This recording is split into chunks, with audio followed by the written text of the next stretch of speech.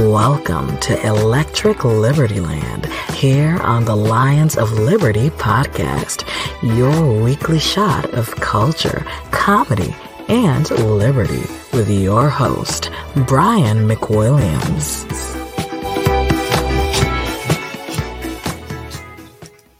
What's going on out in Liberty Town, Chilly Willies? Welcome to Electric Liberty Land. I am Brian McWilliams, the one, the only, fortunately, returning from Vienna unscathed. Well, presuming myocarditis doesn't come for me, which it might, because as you know, I had to get vaxxed up to go to Vienna. And you have to show all your vaccine, every time you go in anywhere, vaccine passport, vaccine passport, vaccine passport. Crazy times. But I am back. I'm going to save the majority of my Vienna tales for not only for behind the paywall, because there's some funny times. I was hanging out with Matt Kibbe and his wife Terry. Had a blast with them, by the way. I've never gotten to really hang out with the Kibbes in person for an extended amount of time, and had some heavy drinking, heavy pork eating with those guys, and just had an absolute blast. But also some of those stories behind the paywall and Degenerate Gamblers were all great stories of liberty and drinking are told. And also, I did publish, or I tried to publish, an episode of Electric Liberty Land. Now, you might have noticed that it didn't publish. And the reason for that is that in Vienna, they have, and maybe Austria as a whole, but I know in Vienna for sure, they have a free Wi-Fi called FreeWave. It's ever present. It is literally in every bar, every restaurant, every hotel you go into, FreeWave, the same exact Wi-Fi. Now, the problem with this, of course, is that if you can't get on that Wi-Fi, you are fucked. And guess who couldn't get on the Wi-Fi? Yes, your good old pal Brian could not get his ass on the Wi-Fi. I tried. I could get my phone connected. No problem whatsoever. Laptop, tried everything. Tried resetting the DNS, tried resetting all the cache, clear the cache, reset it, get rid of all the cookies, all the browser shit, everything you could do. Everything the internet dorks told me to do, I did.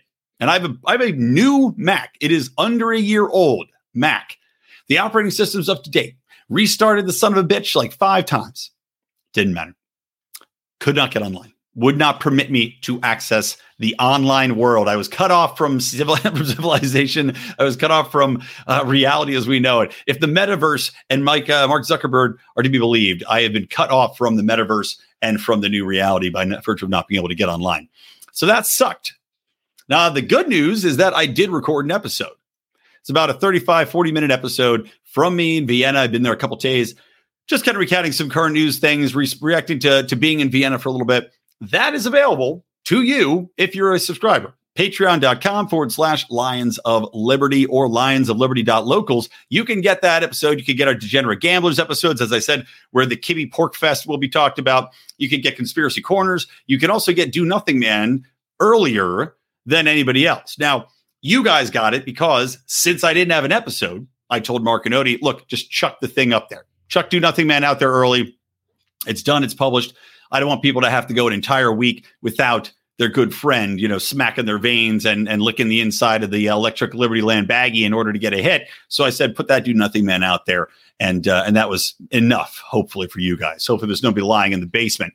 But you can get those earlier if you decide to join. And also you can support what we're doing at Lions of Liberty. We Do Nothing Man is something I'm very passionate about. It takes a long time. I'm going to try to shorten these. I'm going to try to crank them out faster, make them a little bit less libertarian punchy, right? I want to make them more approachable to the general masses, which is going to mean making them a little bit less vulgar, a little bit less explicitly curse heavy, and also a little bit less explicitly in your face libertarian, so that the average person is not going to get pushed off by this. Because leading with arts is a real central point of what I'm trying to do here, and what I think is going to be a key to us moving forward. And actually was what I did a podcast on while I was at the Austrian conference in Vienna. Now, like I said, I'm going to save the majority of this for next week because I'm going to have the full podcast episode that I did. I'll talk about Vienna. I will thank everybody, Federico Fernandez and Britt Shire and Barbara Combe.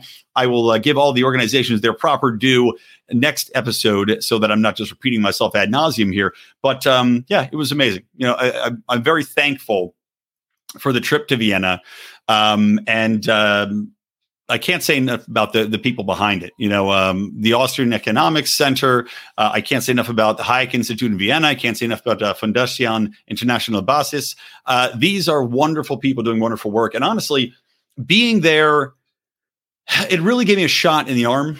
I mean, it was kind of like getting an infusion of new blood in me, because I will not be shy in saying that I was getting very burned out. I'm very burned out with the movement here and where things were, and just the circular kind of, I don't know, it just, everything was weighing a little bit heavy on me, and I was losing a bit of enthusiasm, and being there really helped give me a shot. It was a nice jolt to the system to see so many people so excited, so many fresh faces, and people from all over, old, young, women, men, even attractive women, if you can believe it, even attractive men. I didn't even know what to think. I looked around. Am I in Willy Wonka land? Is Augustus Gloop going to drown in the chocolate fountain? And in Vienna, maybe there was an Augustus Gloop drowning in a chocolate fountain somewhere, but I didn't see him. But it was a fantastic experience, except for not being able to get onto the fucking internet. And, at some point during the conference at one panel, the question of who will build the roads was literally brought up, right? And of course, I'm in the crowd rolling eyes. I didn't want to start yelling at somebody. But with this free wave internet, right, that is non-functional for me, I don't know. I probably would have had to take my computer to a technician at some place to maybe get them to connect me to the internet, a cost which I don't need to incur. And of course, with everybody on a free system at all times, there's not as much, there's not going to be as any customer support there. There's not going to be as much value there. There's not going to be much quality as far as the stream. Reliable stream, because it's not private, because you can't choose your level of interaction, your level of cost, your level of megabits per second that you want downloaded. And on a greater scale, though, the issue I have with this free wave, right? It's great they provide free internet, but as I said, it was everywhere. The hotels didn't have private networks, and now private networks existed, but it's kind of like the Swedish model from what I can glean, in that you can pay for your own private internet. And some people do, I'm sure, in their houses pay for these things, although I didn't see a ton of networks popping up here and there. But I'm sure people can pay for better service, just like the Swedish healthcare system, where it's universal healthcare, but yet if you have any money, you pay for a better service. The problem is when you have the younger generation coming up, right, that's just used to having this free internet. Free wave internet, great. The government provided it. Now, a generation after them is where you get to the who will build the roads, because these kids are just used to always having the internet. It's always there. It's always free. It's always government provided. They don't have to think about it. They don't have to contract with it. They don't have to order new ones. They don't have to sub out for a better service to displace the Comcast of Vienna, with the AT&T fiber of Vienna or whatever it might be. So it becomes now, who will build the Wi-Fi? Because I've got my shit failing over here, but I had no other options, especially in the moment. As a non-resident of Vienna, I'm not going to go and contract with somebody to get a specific internet connection. I went to 4 different bars and coffee shops to try to get an internet connection, by the way, all of which had free wave. It's very, very frustrating, if you can imagine as such. And imagine me there raging, sweat pouring down my head, veins pulsing as I'm jet lagged, full of caffeine from the conference. We're doing espresso shots every 5 minutes. Just losing my fucking mind. But anyway, it was a great experience. And you guys are going to hear the podcast that's going to come out from that. Or again, if you go to patreon.com/Lions of Liberty, you can hear that lost episode now. And let me share this with you guys. By the way, don't forget that you can also get the beautiful Lions of Liberty Merry Taxation is Death mug. Look at that. I brought it up on my screen here.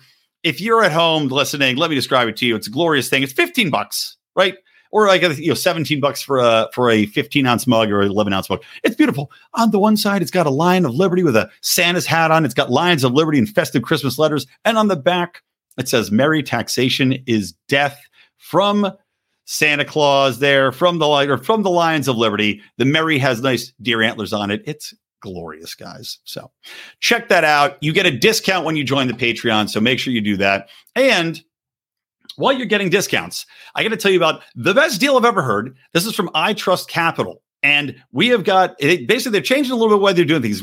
Before they were doing a month free, you sign up. No more of that. It's gone. Not only that, but you don't have to go through the link in the bio anymore. You can go through a direct link, I'll tell you right now, to get $100 of Bitcoin for free. $100 of Bitcoin for free. just for joining up and depositing money into a Roth IRA account with them. Now, iTrust Capital, number one crypto-based Roth IRA account in the biz. They have over 1,500 reviews on Trustpilot. They are backed up by not one, but two different crypto-centric insurers. So your money is safe there. It's not being hacked. It's not being taken off. It's there. It's there for you. And if you don't know what an IRA is, it provides you with tax-free ways to keep your money for retirement down the line. That's what it means, right? But you don't have to use it just for retirement. These guys have the lowest transaction fees in the business. They are fully transparent. They have 25. They just added two more, by the way, 25 cryptos. No other IRA has that. None. You're not going to find it. 25 different cryptocurrencies. You can go in, you can invest, and they give you $100 of free Bitcoin when you start an account, when you deposit that money and start your IRA account. You can go to itrust.capital/Lions. And that way you can get your 100 free Bitcoin. itrust.capital. Remember, itrust.capital/Lions. Get that 100 free Bitcoin bucks and get your future on the right track. It's a dynamite. All right, let's get into the show. It's funny, right before I jumped on here, for the third time, by the way, because again, it's Tuesday. I have to record this Tuesdays, of course, in preparation for it to go out midnight on Wednesday morning. Once again, my gardener, it's like I'm a witch. It's like I'm a witch who has a brilliant hex that I don't even know I'm casting this spell, because whenever I start to record, he shows up. He shows up and I have to stop and start over again. And because I do it on StreamYard, so I can pull up all my different, transitions and stuff on here, I have to just stop and re-record the thing from the get-go. Very frustrating. But fortunately, got a funny little bit here, because Marc Clair tagged me, and Marc Clair's been on a bunch of shows lately. You might have noticed. He was just on Jason Stapleton's show today, which I presume means that they spent the first 10 minutes talking about the good friend Brian McWilliams, as you do. But Marc tagged me in a funny little tidbit shared by Zuby, Zuby Music, a very enlightened musician. And he shared this little tidbit. Marc said, "This is clearly what Brian was really in Vienna for. Here's the story. COVID-19, Vienna brothel offers customers 30 minutes with a lady of their choice in exchange for coronavirus jab." And they said vaccination uptake levels in Austria among the worst in Europe. Woo! Go Austria! And roughly 64% of the Austria's population is fully vaccinated, but those who are unjabbed are now banned from visiting cafes, restaurants, and hairdressers. Now, as you know, I can back that up because I was there, and they ask for your vaccine passport to go virtually anywhere. But I think it was pretty funny that they're doing, look, here we're offering people $100. We're off, okay, here you get some free candy. Here's a loaf of bread. I mean, that's a pretty good incentive, especially if you're already a guy who's into ladies of the evening. You might be hesitant to go out. And now you're like, well, shit. Not only do I get to go back to my favorite whorehouse in Vienna, but I also get to jab for free. All right. I mean, you're talking incentives, people. This is a good incentive. Let's respect the game. You got to respect the game here. But it is hilarious how ridiculous these people are getting the incentives to get people vaccinated when we know that it doesn't work. A buddy of mine just got he's double vaccinated, just got COVID, laid out for 10 days. This is like the 50th person I know that got double jabbed and has COVID. Meanwhile, I'm going to the European Union, and you'd think the European Union, they'd have one standard for everything. The insanity to try to travel there. You have to get very specific tests. To go to Hawaii, by the way, you need a very specific PCR test that nobody else uses in the fucking world. But to go to Hawaii, you need a PCR test.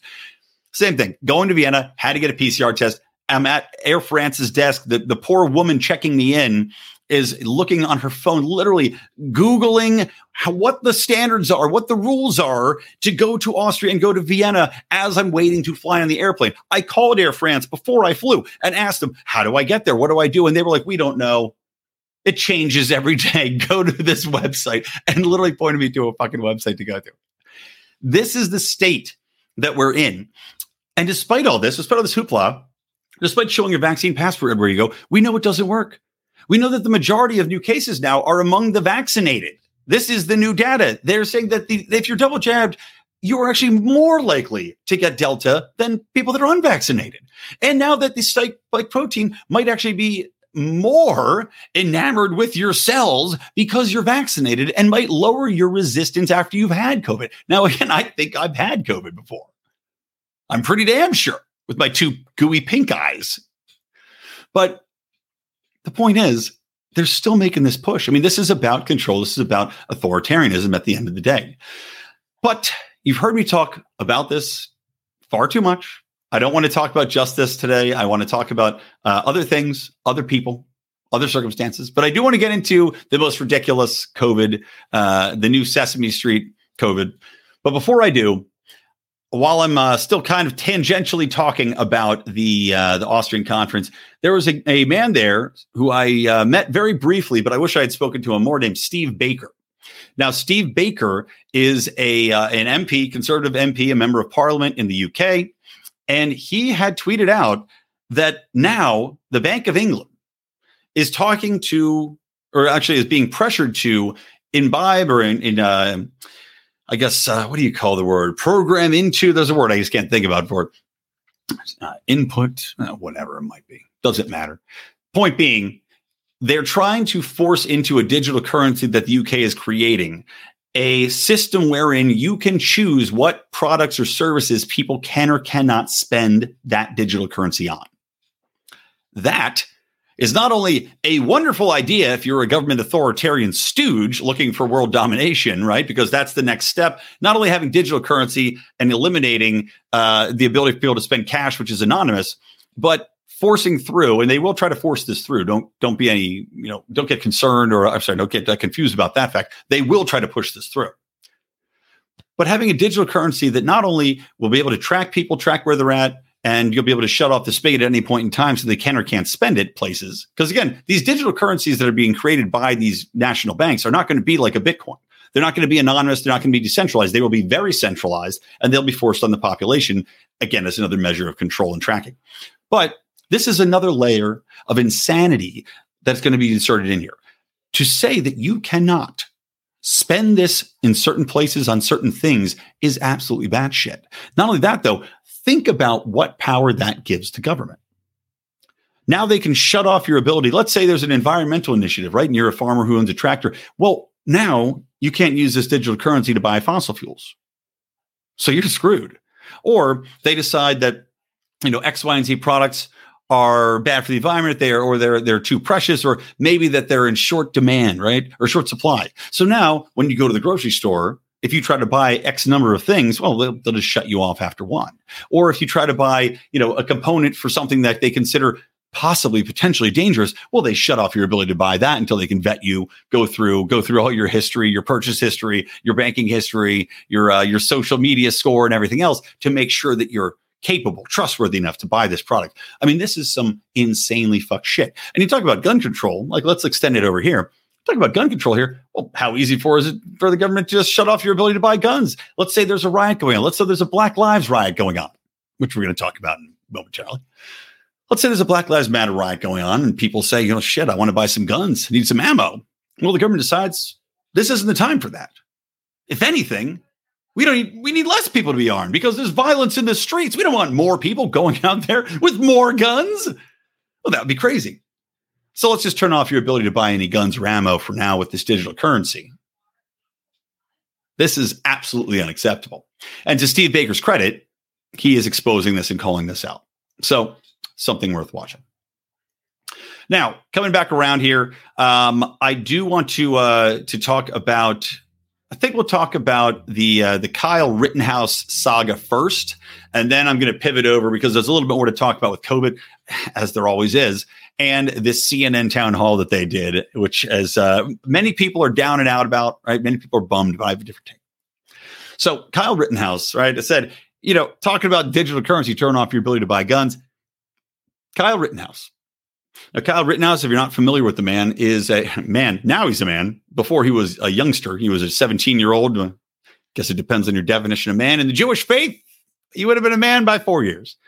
But Kyle Rittenhouse, teenager at the time, 17, friend got him an AR rifle, and he went to protect houses, or not houses, he went to protect stores. And I believe he actually worked at one of the stores, right? Cross state lines. And this is in Wisconsin, where, of course, Blake got shot. I think it was Jacob Blake. Black man, honestly, if you're reading into this at all, if you're not a complete hack, this man was a real piece of shit. He had several warrants out, I believe, restraining order because he was harassing his ex-girlfriend. He had been breaking into her apartment. He had sexually assaulted her several times, and he was back again. And he had broken into her apartment again. He had just come. He's a very jealous guy. Broke into her apartment, came through the window. She calls the cops. He flees, right? They stop him outside, and he then fights through 4 cops, right? They tell him to stop 15 times. So this is the official story, by the way. Fights through the cops, right? They tase him a couple of times. He's still fighting through the cops, dives into his car, and at which point the cops think that he has a gun. So they shoot him. Now, to me, who has, by the way, gone on the record talking about police brutality, talking about unnecessary use of force many times and over many situations, I'd probably be pulling the trigger, if you'll excuse the bad reference there, pulling the trigger on accusing cops of malfeasance maybe too soon. I read this, and I've gotten in fights with other libertarians about this. I view this as a perfectly necessary use of force. If a guy's that crazy, if he's fighting through all these things, if you told him to stop a certain number of times, and he is fighting through tasers, everything else, and diving into his car, reaching for something, I'm sorry, but cops are humans too.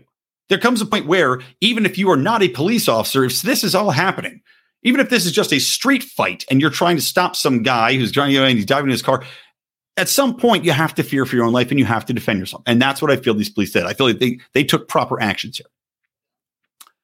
However, of course, there were riots before any of this news came out. There was riots before the actual story came out. You have, LeBron James and a bunch of other assholes stomping off the court, refusing to play before any news or any real reports came out. And you had riots.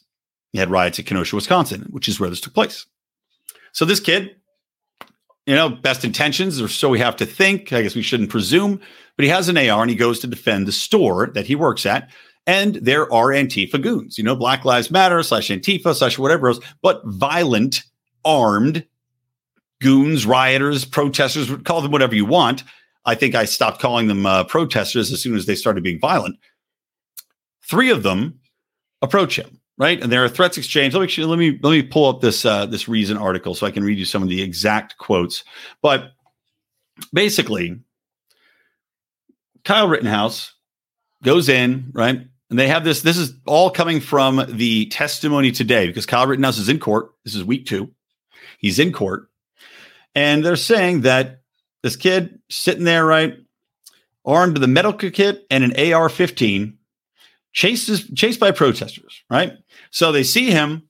He's, these people are trying to smash up the store windows. They see him and they chase them. So he backs up, right? He tries to run away, but a guy fires a gun at him. A warning shot, so it's called. Fires a fucking gun at him. So he stops. Turns around, the guy that fires the warning shot at him tries to grab his gun. The guy who shot at him then gets shot by Kyle Rittenhouse. Shoots him 4 times, kills him, right? That I view as a reasonable use of force for somebody that has already fired 1 shot at me and now is trying to disarm me, right? You can imagine this kid's afraid for his life. Now, by the way, just to give context, they're arguing that he should be arrested. He's liable for murdering 2 people and wounding another third who was in court testifying. Did not go well. I'll play the clip for this in a minute. They're saying that because he crossed state lines with this gun, that he put himself in this position and thus he's liable for the murder of these people. I would argue that he's a kid who probably made a dumb idea. It was a dumb idea to go over there. But what happened to him after that point, defense of his life, that's what is the topic here. Doesn't matter that he went across state lines. Doesn't fucking matter, if he came across on a boat like George Washington. If you're afraid for your life, you're afraid for your life. And he was armed to defend himself. So that's number 1. Then another guy comes up and hits him with a skateboard, right? So that guy also gets shot. A third guy comes up and this man also armed, and let me play this clip now for you guys. Let me just bring it up, make it large. Let me rewind it, and a little screen sharing here. Sorry, it takes a momento, gentlemen and ladies. So here we go. This is from Reason, and I'll play this clip. I'm going to show you what has been marked as Exhibit 67. That's a photo of you, yes? Yes. Okay. That's Mr. Rittenhouse? Correct. Okay. Now, you'd agree your firearm is pointed at Mr. Rittenhouse, correct? Yes. Okay. And once your firearm is pointed at Mr. Rittenhouse, that's when he fires his gun. Yes? No. Sir, look, I don't want to. Does this look like right now your arm is being shot? That looks like my bicep being vaporized, yes. Okay. And it's being vaporized and you're pointing your gun directly at him. Yes? Yes. Okay, so when you were standing 3 to 5 feet from him with your arms up in the air, he never fired, right? Correct. It wasn't until you pointed your gun at him, advanced on him, with your gun, now your hands down, pointed at him, that he fired, right? Correct. All right, there you go. So you heard that. That's from the horse's mouth. And, it's pretty obvious when you're talking about these people, right? You're talking about people that have been consistently misrepresenting what's happened at these riots, who the aggressors have been over and over again, right? And Antifa are typically always the aggressors. In virtually every video I've ever seen, Antifa are also always the aggressors, every time. In this situation, you have another thing where the prosecutors are trying to make this out, although this kid's just shooting randomly, that he's just a murderous monster. And yet, what happens? Oh, that's right. They admit on record, shot at first, right? This kid was shot at first. They rush him. They chase him. He tried to run away. Guy shoots at him, tries to grab his gun. He shoots him. He tried to run away again. They chase him down again and hit him in the head with a skateboard. So he defends himself again, fearing for his life. A third time. He's fallen down. He's on the ground there. Now, if you're listening on the podcast, he's literally on the ground because these guys are chasing him. He falls over and this guy runs up with a fucking pistol. Kyle Rittenhouse doesn't shoot him. And then when he points his gun at him, he shoots him. I'm sorry, but it certainly seems to me that this kid should be getting off. And that's why I said, get ready for the riots, folks. Get ready for the riots because they're coming for you. Pray that we don't have digital currency in place so they can cut off what we can buy and what we can't buy, because you are going to see riots because this kid is going to get off, should get off, and that's a good thing. I'll take the riots, right? I'll take the riots because there has to be some sort of rule of law. There has to be some sort of standard applied to this where you can't just railroad people. You can't just make sure that people are put away, that they're crucified for whatever woke concept, woke, nonsense the Democrats or the CRT people are pushing through, that it's going to pit people against each other, that they're trying to get people divided, rioting in the streets, attacking one another, destroying public property and private property. And that the narrative should be that you can't do anything to protect your property or yourself, or that goes against some sort of narrative that's created wherein this is all just. Should you defend your property or yourself against these people that you are unjust, that you are partaking in hate, that you are a racist, that you're a bigot, that you're somehow stuck in another period of time and you are in the way of progress, and you'll be on the wrong side of history, quote unquote, the wrong side of history. Kyle Rittenhouse just might end up on the right side of history. I'm not saying that the loss of human life is ever a good thing, right? I'm not saying that's even a great thing that somebody should be able to buy a gun and give it to him and, whatever. Not that I'm necessarily against that. I'm for pretty much open guns and everybody should just buy a gun and be able to walk out of the store without a receipt. But I can understand why people would say that, right? I can understand where they're coming from in saying that, and that he shouldn't have put himself in that position. But when you have a kid and he's armed and you have a bunch of fucking thugs around him, it's not unreasonable to expect that he's going to defend himself. And maybe, as another silver lining of this, people will start to think twice before they just decide to charge in and attack people who happen to be armed. Or just in general, run in and attack people like these thugs at Antifa and the BLM crowd have been doing for the past year. Maybe a little bit pause. Let's take a second. Speaking of taking a second, guys, I'd love it if you could take a second and go and subscribe to The Boring Podcast. It is our version. If you're familiar with Legion of Skanks, if you're familiar with Big J. Okerson's show, the Bonfire, look, it's our comedy show here from Lions of Liberty. It's got me, it's got John Odermatt from Finding Freedom, it's got our legal counsel Rico, and it's got Howie Snowden, the godfather of Lions of Liberty. We tell some of the funniest stories. We shoot the shit. We make the jokes. We say the worst things about the worst people. We do a little bit of reality and a lot of games, a lot of, things, wonders of the internet, if you will, as well as stories from our past and our time at the fraternity. So check that out. We took last week off because I was in Austria. We're back on this week. You can even watch live. You don't even have to pay for it, amazingly, even though we do have a Patreon. But you can watch that live. We're going to do it every week, 7 p.m. PT, 10 p.m. ET. You can get us on Facebook, just The Boring Pod, right? And it's BOHRING. Just check that out. Type it in your browser, The Boring Podcast. Join us, laugh with us, and give the figure to the man. Okay, so coming back in to talk about this CNN town hall, right? I'm just going to start playing a little bit of it and just kind of talk along with it, because I'll play a few minutes. It's so absurd. But like I said, I have a different take on this than most people do. Similar to the Kyle Rittenhouse fallout, I think that there's a silver lining here that we have to talk about. All right, let me cue this up. Here we go. Is it time for the town hall already? Hi. Hey there. Hola. Hi, everyone. Hello there. So good to see all of you. Oh, it really is. But Elmo, why are you dressed? Is it like a clown? Oh, yes. Oh, it's kind of embarrassing. This whole thing's kind of embarrassing. I went to a play date with Abby. Yeah, we were being clowns. Now, of course, remember, it's a virtual play date because they weren't vaccinated. It's kind of hard to move around in these big shoes. I can see that, Elmo. But I have to say, it's wonderful to actually see all of you. It also sounds and looks like you and your families have been staying healthy. Oh, I have a way I've been staying healthy, Dr. Sanjay. Look. Oh, does Rosita have a boo-boo? Oh, no, Amita, this is from my COVID vaccine. My mommy and my papi took me to get it this morning. Mm-hmm.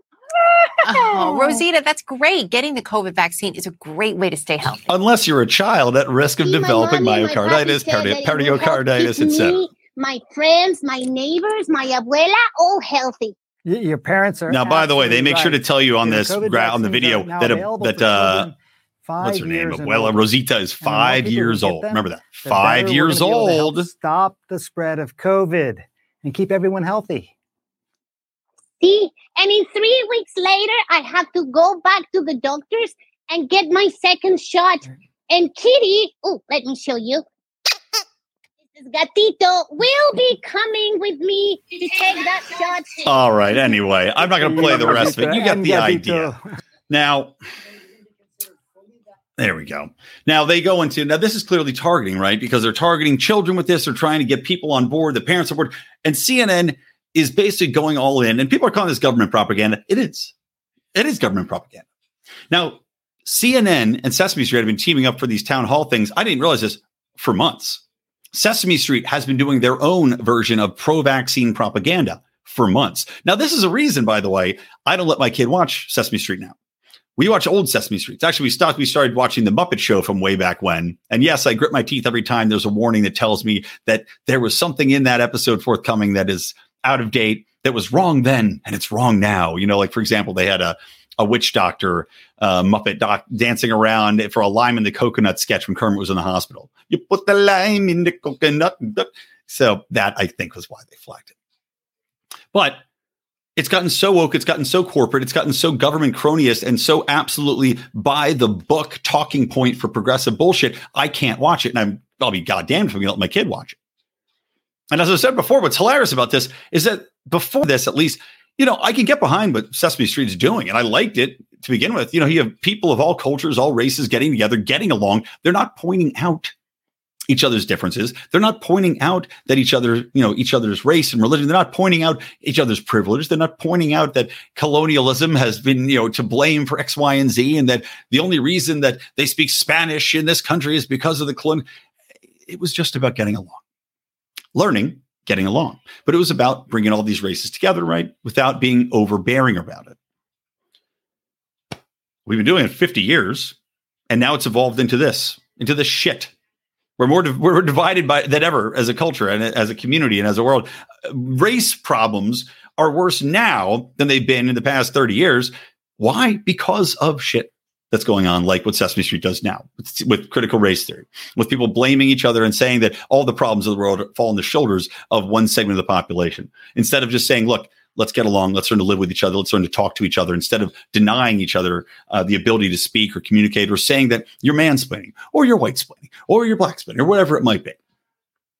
Anyway, now seeing this poison, right? And that's what this is. This is poison being spread by the governments. And I say physical poison because I don't think children should be getting vaccines at age 5 and up for this, because frankly, they don't need it. It's the absolute lowest risk population. They have basically 0 deaths. Now you can find a couple here and there, but it's something, per million. It's so infinitesimal that it's barely measurable, practically unmeasurable.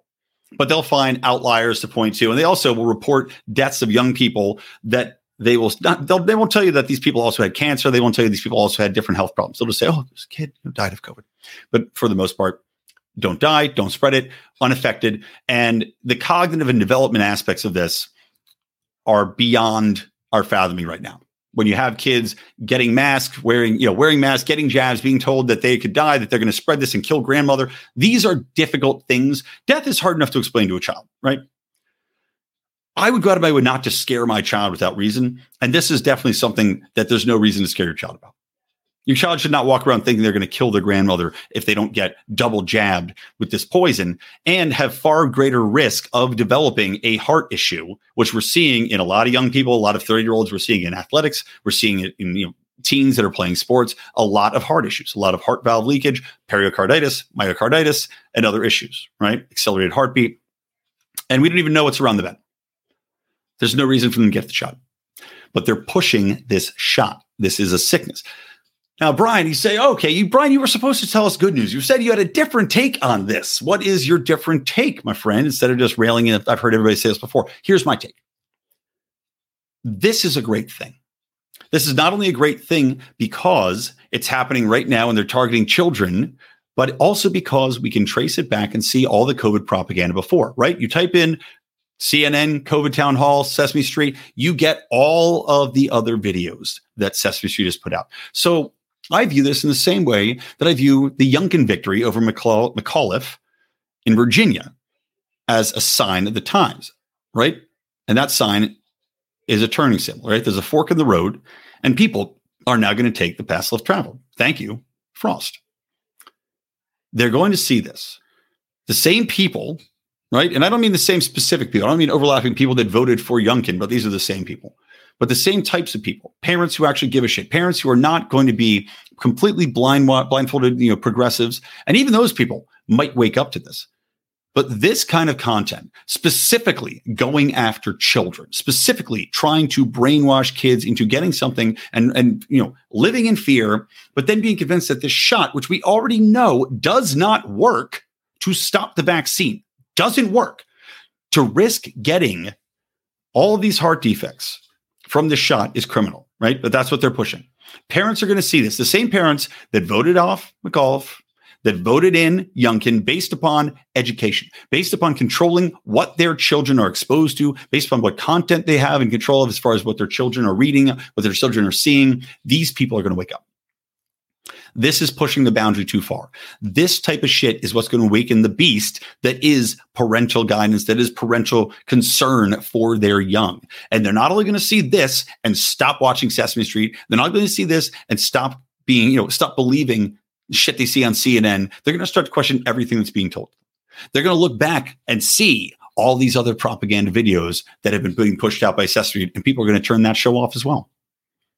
This is how it happens. We are at a crux, right? So this is a good thing because this is a real wake up moment for people. There is no greater human instinct than that to protect your child.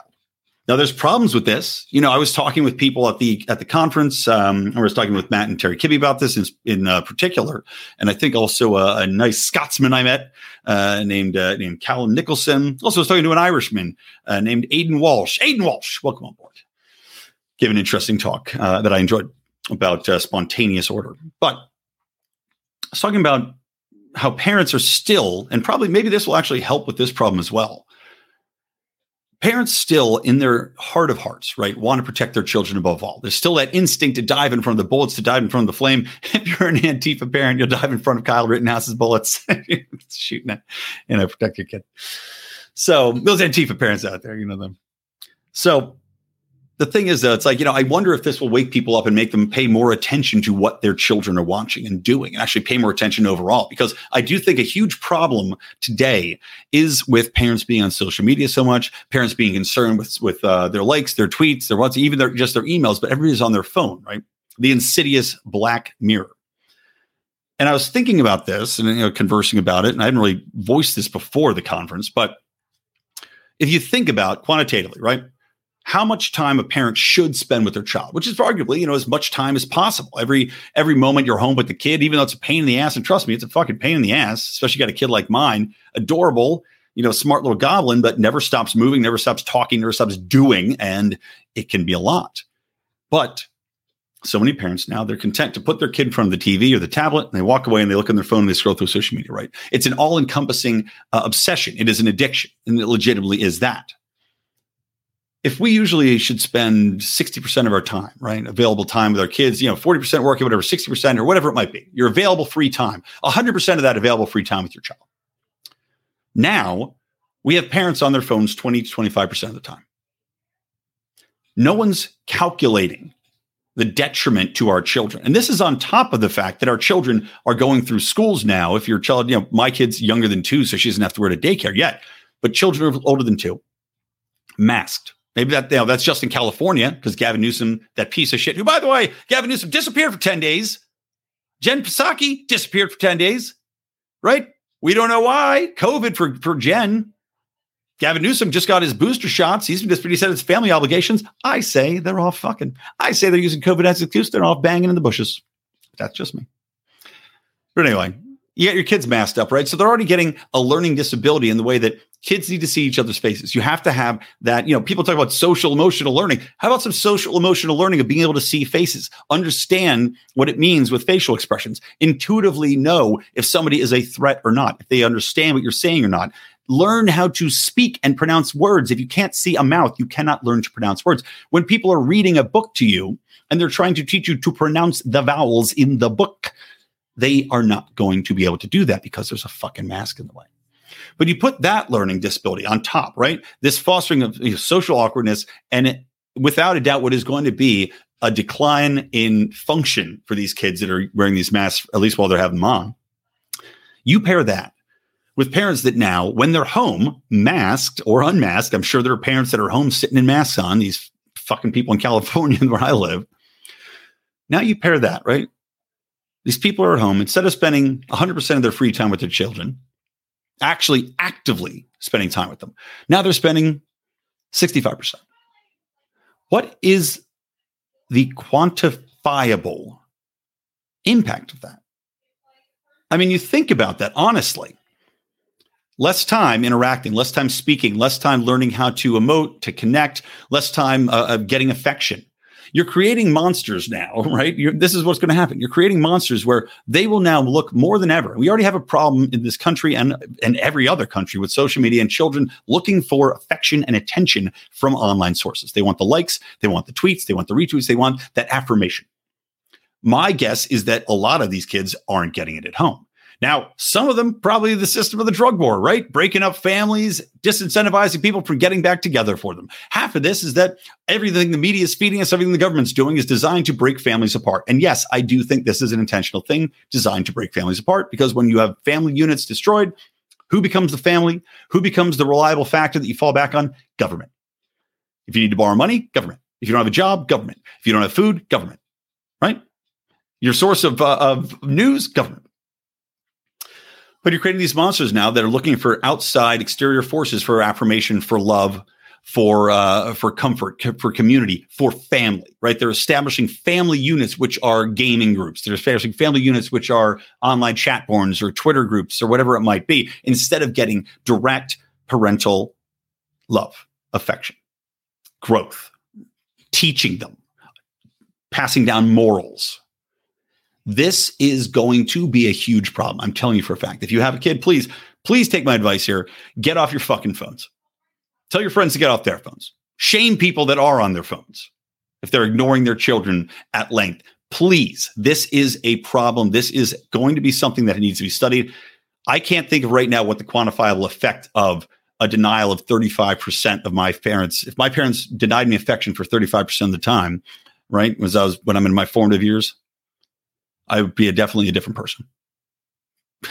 Maybe for the best. Maybe that's why I am the way I am. I am what I am, as says the Popeyes. All right, so moving on to the break it on. Some of the interesting things that are happening with, I talked about face masks. So shocker, let's open up this study out of Cardiff University, which of course is over in the UK. But a new study, and even the BBC is reporting on this, new study coming out says that face masks affect how we interact. And of course, this is another one of those examples of who fucking could have predicted. Big shock to the world, right? That this is going to be something that comes out. Who could have seen this coming? And yet, we finally have some proof. So they're saying that wearing face masks can be affecting the way we interact with others. People tend to automatically imitate others' facial expressions of emotion. However, a study led by Cardiff University found people are unable to use their mouth to mimic that emotion, struggle to empathize with other people. Lead author Ross van der Wert said, people tend to automatically imitate when looking at them, whether it be a smile, a frown, or a smirk. This facial mimicry, where the brain recreates and mirrors the emotional experience of the other person, affects how we empathize with others and interact socially. Our studies suggest that when movements of the lower part of the face are disrupted or hidden, this can be problematic, particularly for positive social interactions and the ability to share emotions. Now, then, of course, he has to put on some bullshit at the end. He added, wearing a face mask continues to be vital to protect ourselves and others during the COVID-19 pandemic. Not true. No study has shown that has more effect other than 6%. The only study that gave me any number that I could find, and I read 5 different studies, by the way, on this, 6% is what they said. Great. But research suggests this may have important implications for the way we communicate and interact. So again, this is an instance of a broader impact from COVID that we don't know yet. But we know that it's affecting empathy. As I said, it's affecting the way in which people can understand and empathize with each other. And empathy is already something we don't really have much of, do we? When we talk about people that we don't already agree with, empathy is something that's not in high supply. And maybe these masks, just another, I don't want to go down conspiracy lane here, but maybe they already know this. Maybe, again, like I was saying, dividing people, conquering people, maybe this is another drop in that bucket. But if nothing else, I have to think once again about the children. Won't somebody think about the children? The impact that this is happening. Creating monsters that are now not learning how to empathize. They can't learn how to interact. They can't understand. They can't learn things as quickly as others. So they're going to be stuck in this government system even longer. Now they have to go to summer school, right? Because they're failing out of their classes because they don't know how to read properly. They never heard to speak properly. Now they have to take all these sorts of government courses from speech therapists and psychiatrists. They have to go to summer school. They have to go to full-time school, right? The government's got them. Great. And social media and all the poison from that is raising these children an extra 30% of the time. Oh, it's bad, folks. But I think it's getting better. I really honestly do. I think we're passing the Rubicon. I think we're going in a different direction. I think people are waking up and we're going to be dropping the masks, dropping the vaccine nonsense. And already we're seeing some victories in that realm. For example, most truck drivers are going to be exempted from getting the vaccine. They were supposed to get it. Biden wanted them to get it. Any company with over 100 employees, but a lot of individual truckers were also being forced into this vaccine mandate, right? To cross state lines, to go because they were interacting with people, I guess, uploading, offloading. They now have been exempted, most of them. Some of them still fall under these guidelines, but most of them have now been exempted. That's huge. That's huge for the supply lines. That's a huge individual victory that Biden has been struck down the courts. And also, courts to the Ninth Circuit Court, I believe, just struck down the OSHA ruling that mandated that companies over 100 people have to get their folks vaccinated. Now, Biden says, I'm going to fight it, even though this is during all the COVID cases dropping in the United States. California, record low COVID cases right now, something like 11 COVID cases that are new a day out of 100,000 people, statistically. Nothing. But meanwhile, we just had the vaccine passports go into place. Got to show your vaccine passport to go to the bar. So I think the worm's turning. Oh, another thing. In the midst of this, right, getting struck down, being denied this mandate, victory for truck drivers. In the midst of this, of course, Biden's Surgeon General, now he's saying, well, I don't rule out, I'm not backing down from this. I don't rule out extending the vaccine mandate to companies that have under 100 employees. Now, if we already have a problem with supply chains, and this is all government cost, by the way, remind your friends, every issue they experience is caused by the government, be it be supply chains, be it be not being able to get their deliveries on time, be it be the trucking shortage. This is all government caused. They'll say it's the pandemic. Well, we have a pandemic, which, yes, it has a high death toll if we are to believe the numbers. And by the way, I believe it was Italy just revised their numbers. They did a study and lowered their numbers from something like, it was like 80,000 people. They lowered it down, saying people that just died from COVID, because they've been reporting every death, right, as a COVID death if you died with COVID, not of COVID. And this has been predominant. I already told you guys in episodes past, Alhambra in California, San Jose, they also did recounts and lowered their numbers by about 25,000 after doing those recounts, because there's a big difference between dying from COVID and dying with COVID. And if we see an honest recount, you will see the global death toll drop precipitously. I'm talking 60 to 70%. And Italy is an example of that. But in the midst of all this, of course, now, we have to go after the companies with less than 100 employees. So what do you think is going to happen if that happens? We already have supply chain issues. We already have problems with getting basic goods, basic necessities, toilet paper, paper towels, water, gasoline. Because now they're going after a new pipeline. If we go after companies with less than 100 employees, what the fuck do they think is going to happen? I mean, this is another economy destroying move. This is, we already have an economy that people aren't getting the jobs that are open to them. And it's interesting. I listened to a paper being read at the conference, the Austrian conference, talking about the effects of bailouts, right, on corporations and employment. And I had argued that we're not even taking in another aspect of the bailouts on corporate America, and how right now you can't find enough people to fill jobs. But I would also argue that the billions and billions of dollars, and remember, the bailout package of the United States, the trillions of dollars they gave out, the average American family got something like 6,000. I think my wife and I got 300. But the average family got 6,000 when they could have gotten 60. That's how big it was. So where did the other 54,000 go? They went to big corporate bailouts. They handed these companies billions and billions of dollars each company. I have to think that if you're a big company, you're saying, well, we can't fill these jobs. We need these positions. But at the same time, you are affecting the market with these bailouts. My foot's cramping. That hurts immensely. It's going to push through, folks. Push through this foot cramp. My instep is going crazy on me.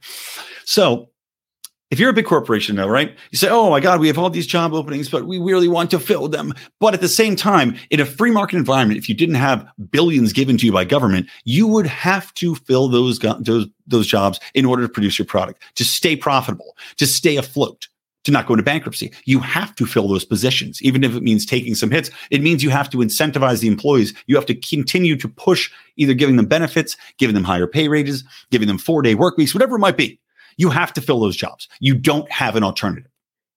But when the government comes in and says, we're going to hand you $30 billion and you're still going to be able to be open in some respects, you're still going to be somewhat profitable. And now here's $30 billion on top of this. And you can have the ability to borrow money at virtually zero interest.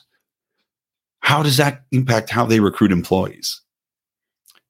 If you have all this money to borrow, given to you to spend, your incentive to hire, to spend all this money, to give these people what would actually get them off the couch and into your place of business, your incentive is far lower.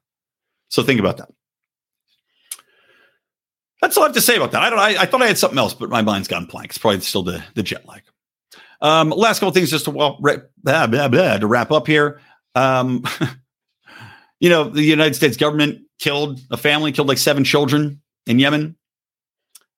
Nobody's getting fired. Nobody's getting blamed. Nobody's getting fined. They found that there was no culpability, right?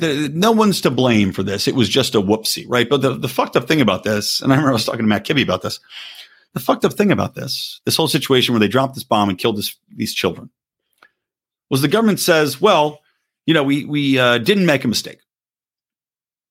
Okay, if you didn't make a mistake, you dropped a bomb that killed children.